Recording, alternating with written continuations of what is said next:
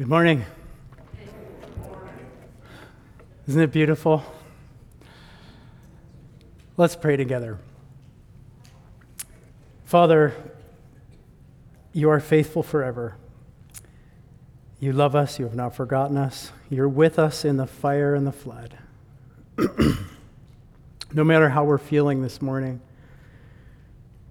you know us. You are with us. You want to bless us. And maybe not in the way that we expect or even think we want, but you want to bless us with you, with who you are, with your love for us. You are with us in the fire and the flood. You are with us through the storm, through the struggle, and you're with us in the joy. So as we look into your word this morning, I pray that you would meet us where we need to be met, that you'd open our ears to hear, our eyes to see what you want to show us, and that you would prepare us to be the people you want us to be in the world that you love. We are your hands and feet. We are your temple going out into the world. So prepare us to be what you want us to be, to act the way you want us to act, to think the way you want us to think.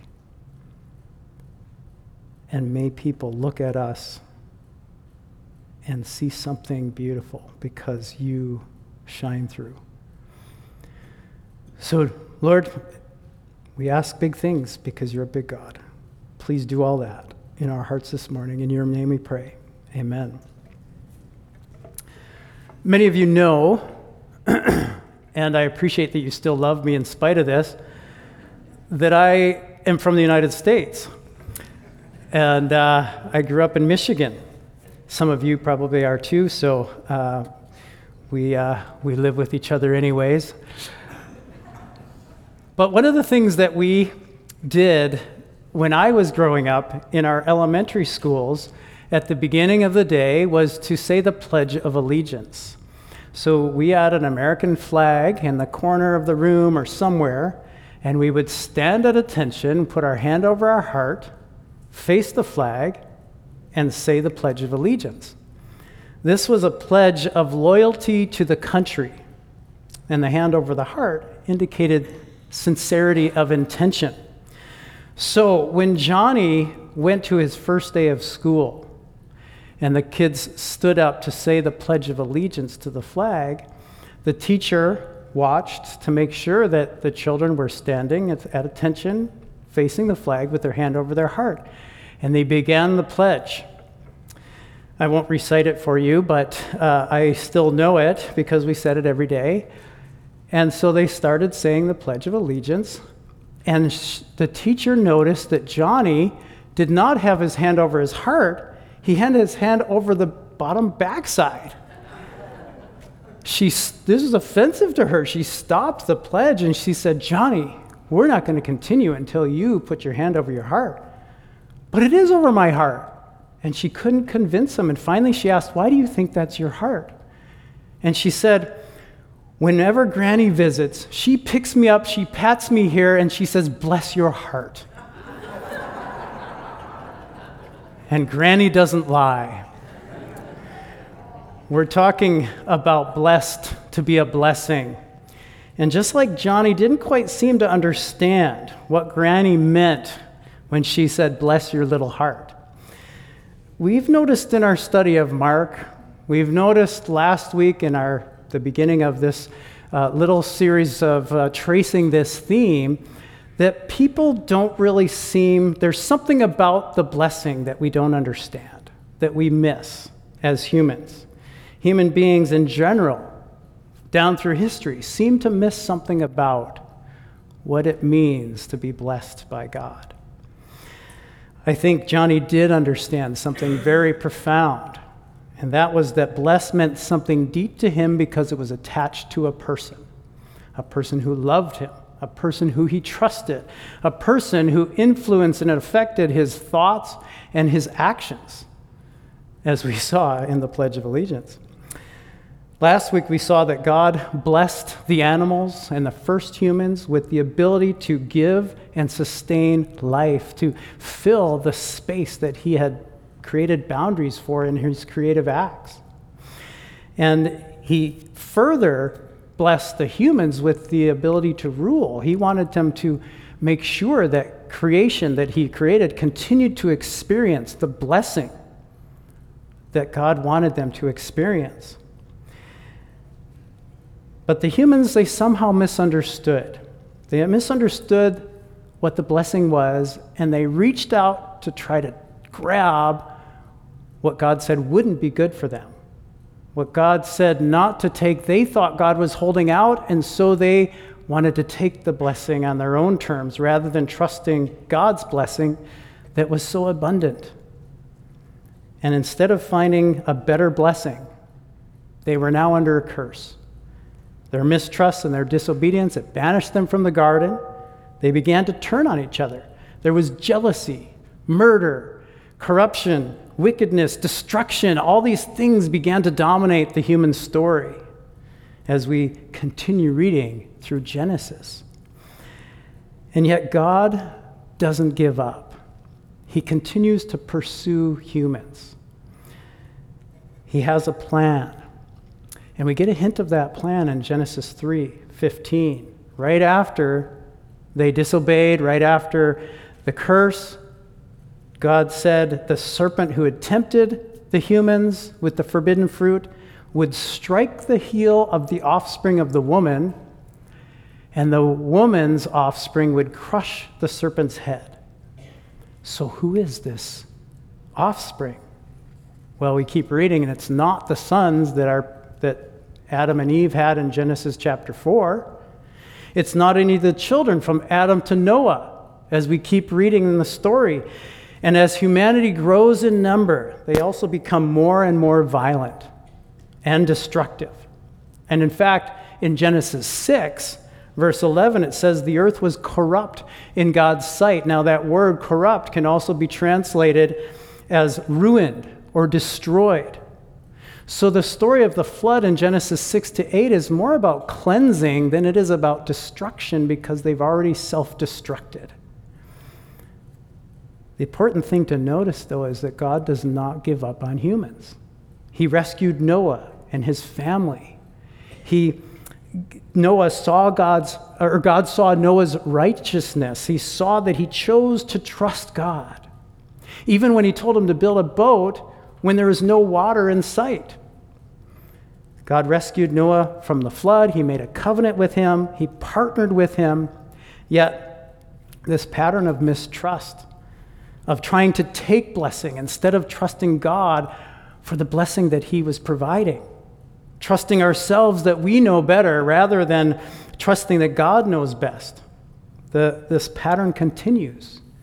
As Noah's descendants, Noah has his children, and their children have children, and as the descendants, they choose to make a city. They choose to make a tower, to make a name for themselves. God told them to increase and multiply and spread over the earth. They chose to gather together and make a name for themselves. And so God scatters them. And so far in the story of humanity, God has shown grace over and over. He's pursued humans. He's poured out his blessing, yet people have mistrusted the blessing, and they've tried to grab it for themselves. They've tried to hold on to it, what they think might be a better blessing, and it resulted in a curse and destruction rather than blessing. And God allowed them to experience the result of their rebellion. Yet he stepped in and he showed more grace. He showed blessing. He hasn't given up. So now the story has people scattered across the world, and God zooms in, or the story zooms in on one couple. God steps in again, and this time he wants to appoint a couple to bless. So we get to Genesis 12, and I want to read the first few verses in Genesis chapter 12, verses 1 through the beginning of 4. It says, "The Lord had said to Abram, 'Go from your country, your people, and your father's household to the land I will show you. I will make you into a great nation, and I will bless you. I will make your name great, and you will be a blessing. I will bless those who bless you, and whoever curses you, I will curse. And all the peoples of the earth will be blessed through you. So Abram went as the Lord had told him. I don't know if you were counting or not, but in those 3.5 verses, the word blessing or blessed shows up 5 times. New American Commentary author Kenneth Matthews describes these verses this way. It's an avalanche of blessing cascading in wave after wave on the patriarch and his children yet to come. I love that. An avalanche of blessing cascading in wave after wave.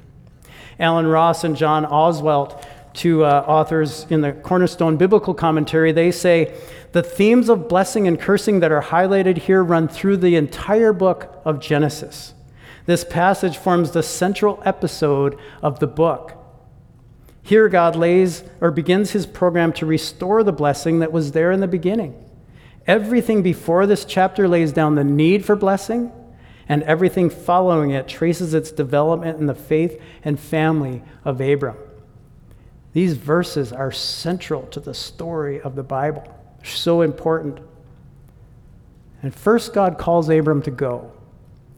Notice that the blessing is attached to a command. It was that way with the first blessing. God blessed them and said, increase and multiply, fill the earth, rule over the earth. There was a command in the blessing. It wasn't a command to be dreaded. It wasn't a command that they weren't capable of. It was calling them into something bigger that God is a part of. God's blessing is partnering with humans.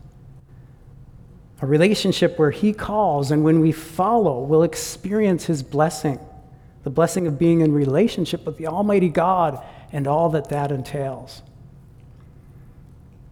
It wasn't easy, though. It wasn't easy for Abram to go, to follow. But many good things don't come from easy, as we know.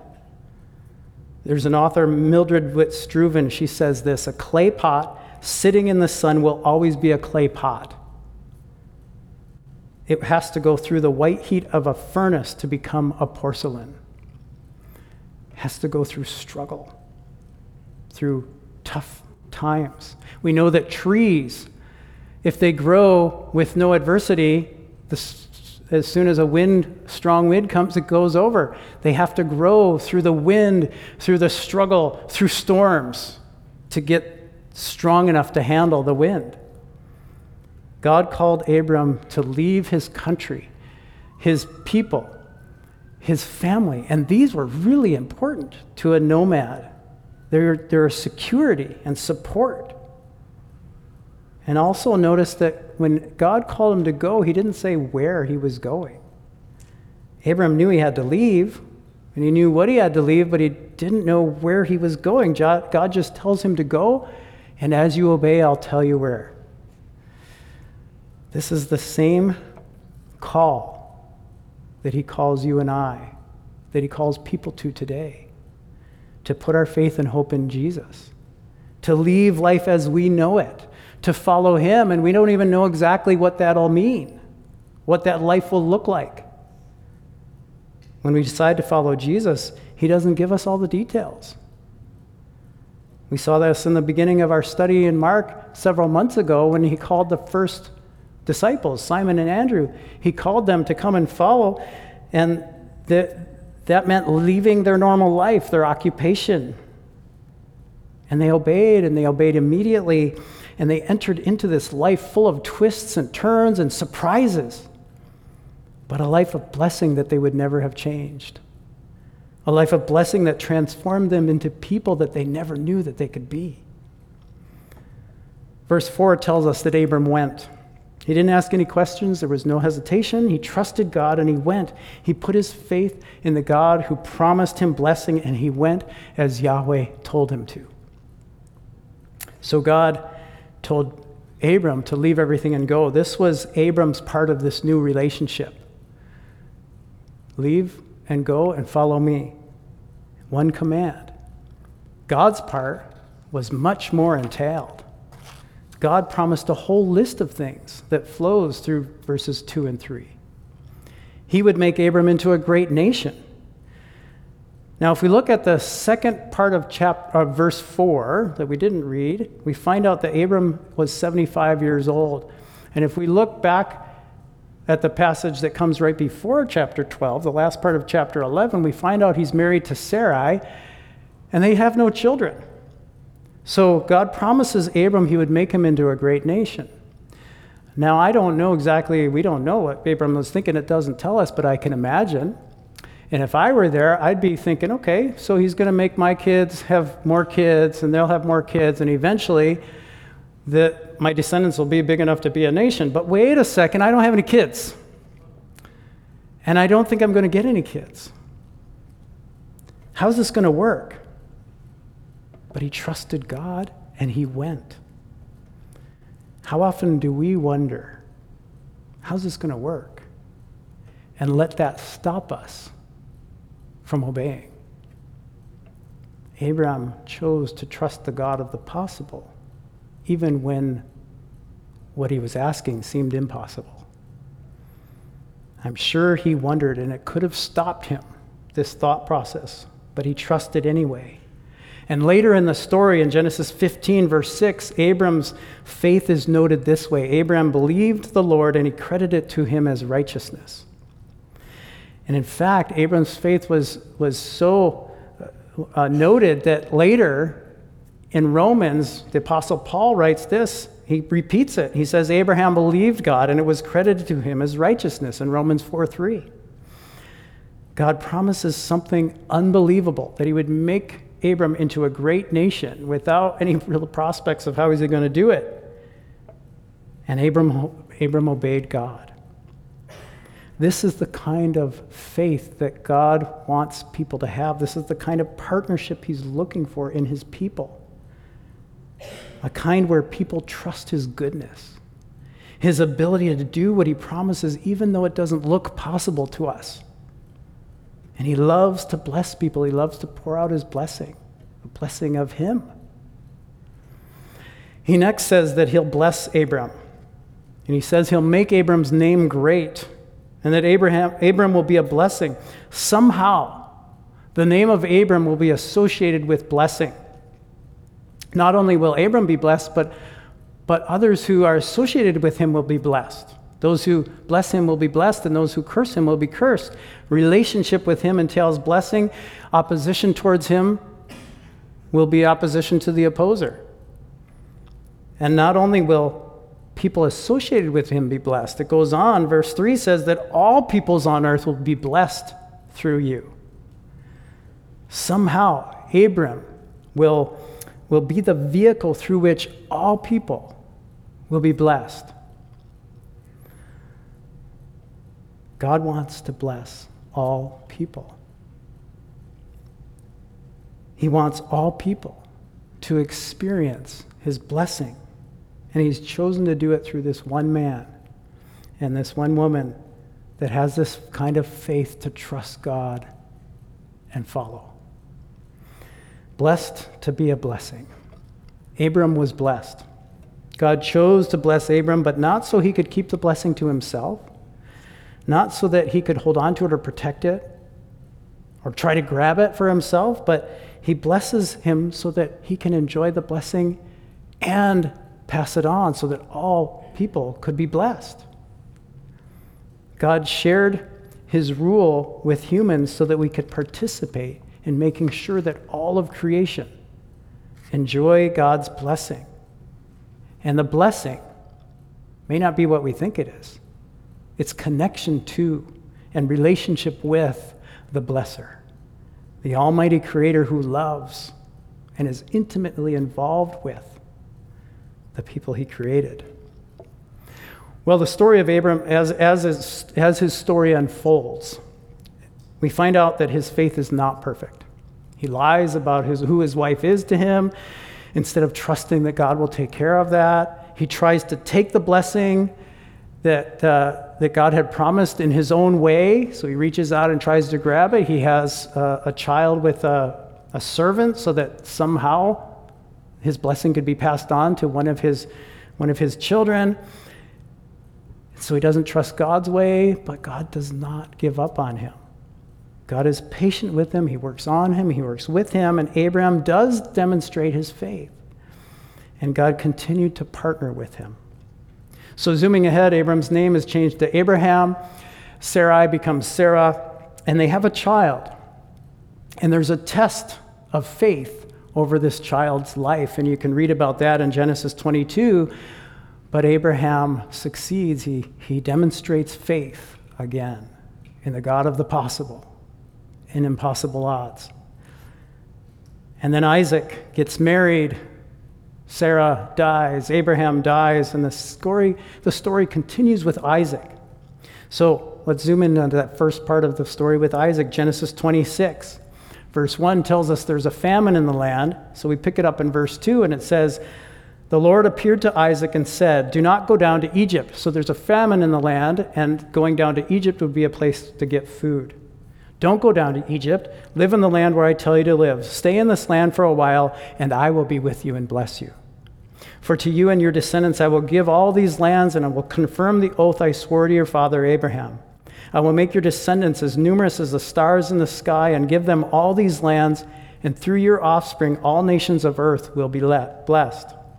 Because Abraham obeyed me and did everything I required of him, keeping my commands, my decrees, and my instructions.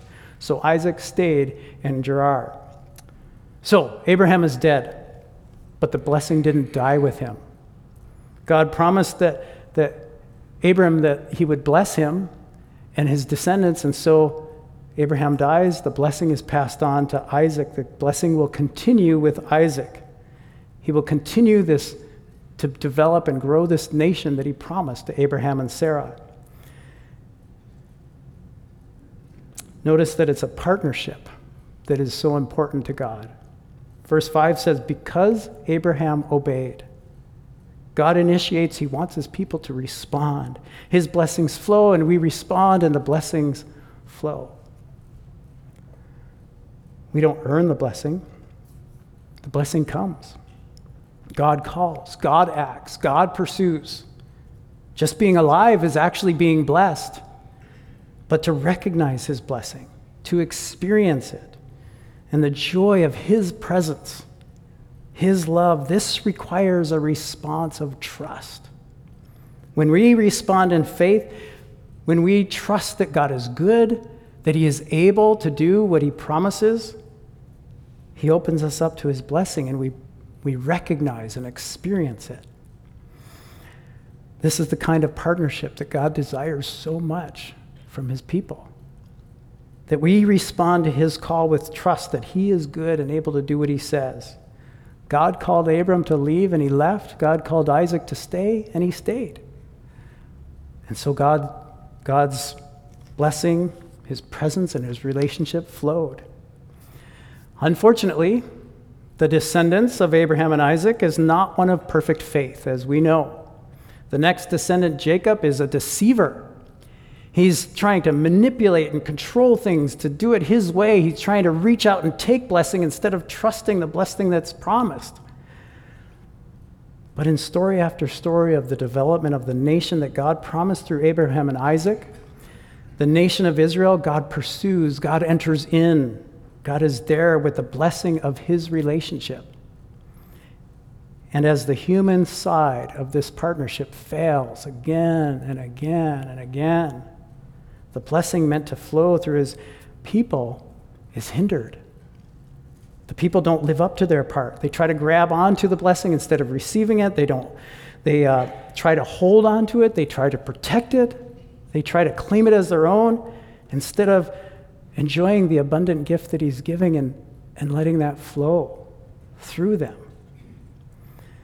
So, years down the road, a new offspring is born. A king unlike any other king, born in a stable, placed in a feeding trough, worshipped by angels and shepherds, feared by kings. God became human. Jesus, the Son of God, God the Son, he enters the scene. This is God's plan from the beginning. because he knew that humans would not keep their side of the bargain. They would not fulfill their side. He knows how broken we are by the hurts that we've had done to us and the hurts that we've done to others, by our sin, by our guilt, by our shame, by all our brokenness. God's plan was always to come. For Jesus, the God the Son, to become human, to grow up, to proclaim the kingdom. And then, remember Genesis 3:15. The offspring that the serpent would strike his heel, and in striking his heel, his head would be crushed by that offspring. Jesus was the offspring that the serpent struck the heel of. He did that by putting Jesus on the cross. So Jesus looked like he was going to be defeated, but the serpent was just striking his heel because in his death, he had victory. He rose on the third day and crushed the serpent's head. No more power did he have over humans because God rose victorious and he partnered with humans so intimately he became one of us. And now, if we choose to trust him and receive his blessing now, we become part of his victorious life. He gives us the Holy Spirit to live inside us, to dwell inside us. He partners that intimately with us. And he wants to cleanse us. He wants to transform us. And it's still a partnership. We still do play a part, even though he's done all the work for us. Philippians 2:12-13 sums up the partnership. Continue to work out your salvation with fear and trembling. Wait a second, I have to do that? No, for it is God who works in you to will and to act according to his good purpose. We work with him in our sanctification. We trust, he blesses. We receive, he blesses. As it was from the beginning, the relationship, blessing is about relationship and about sharing that relationship, about trusting that it'll be enough, enjoying it, and being that blessing. What is the Holy Spirit saying to you this morning? Is it time for you to admit that you need Jesus? Maybe you're here for the first time. Maybe you've been here over and over again. And Jesus has been knocking at your heart's door saying, you need me. You need me. You can't do it alone. You're broken. You're struggling. I want to save you. Ask him to forgive you. Put your complete trust in him. Maybe you know him, but you're still trying to take the blessing on your terms rather than trusting him. Rather than receiving the blessing that he wants to give, you're trying to take it, you think you know best. He calls you to say yes, like Abram. And like Simon and Andrew, God called and they didn't know what that looked like exactly, but they chose to trust. And then they entered this life that they didn't know where it was going, but they trusted. Is there something you need to give up?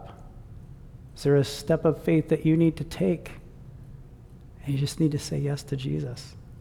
Maybe you're struggling to share the blessing. This was a struggle for the Israelites throughout the story. They forgot that they weren't blessed because they're better than other people, or because they deserved it, or because they earned it, and they did everything right. That's not why they're blessed. They were blessed because God loves to bless, and he wanted that blessing to be enjoyed and shared. How are you sharing the blessing? What is the Holy Spirit saying to you? How will you say yes to Jesus? Let's pray. Father, your plan is not something we could dream up. It is far more amazing than we could ever really understand. And yet you give us enough to understand, to know you, to be in relationship with you. You long to bless us. You long to partner with us. You long for us to know you in your greatness and your beauty, your forgiveness. You long to make us whole. You don't shy away from taking us through struggle because you know that grows us, but you promise to be with us. Father, work in our hearts, each one of us individually, wherever we are. Pray that we would know the blessing of Jesus, that we would know the beauty of relationship with you. Thank you for Jesus. In your name we pray. Amen.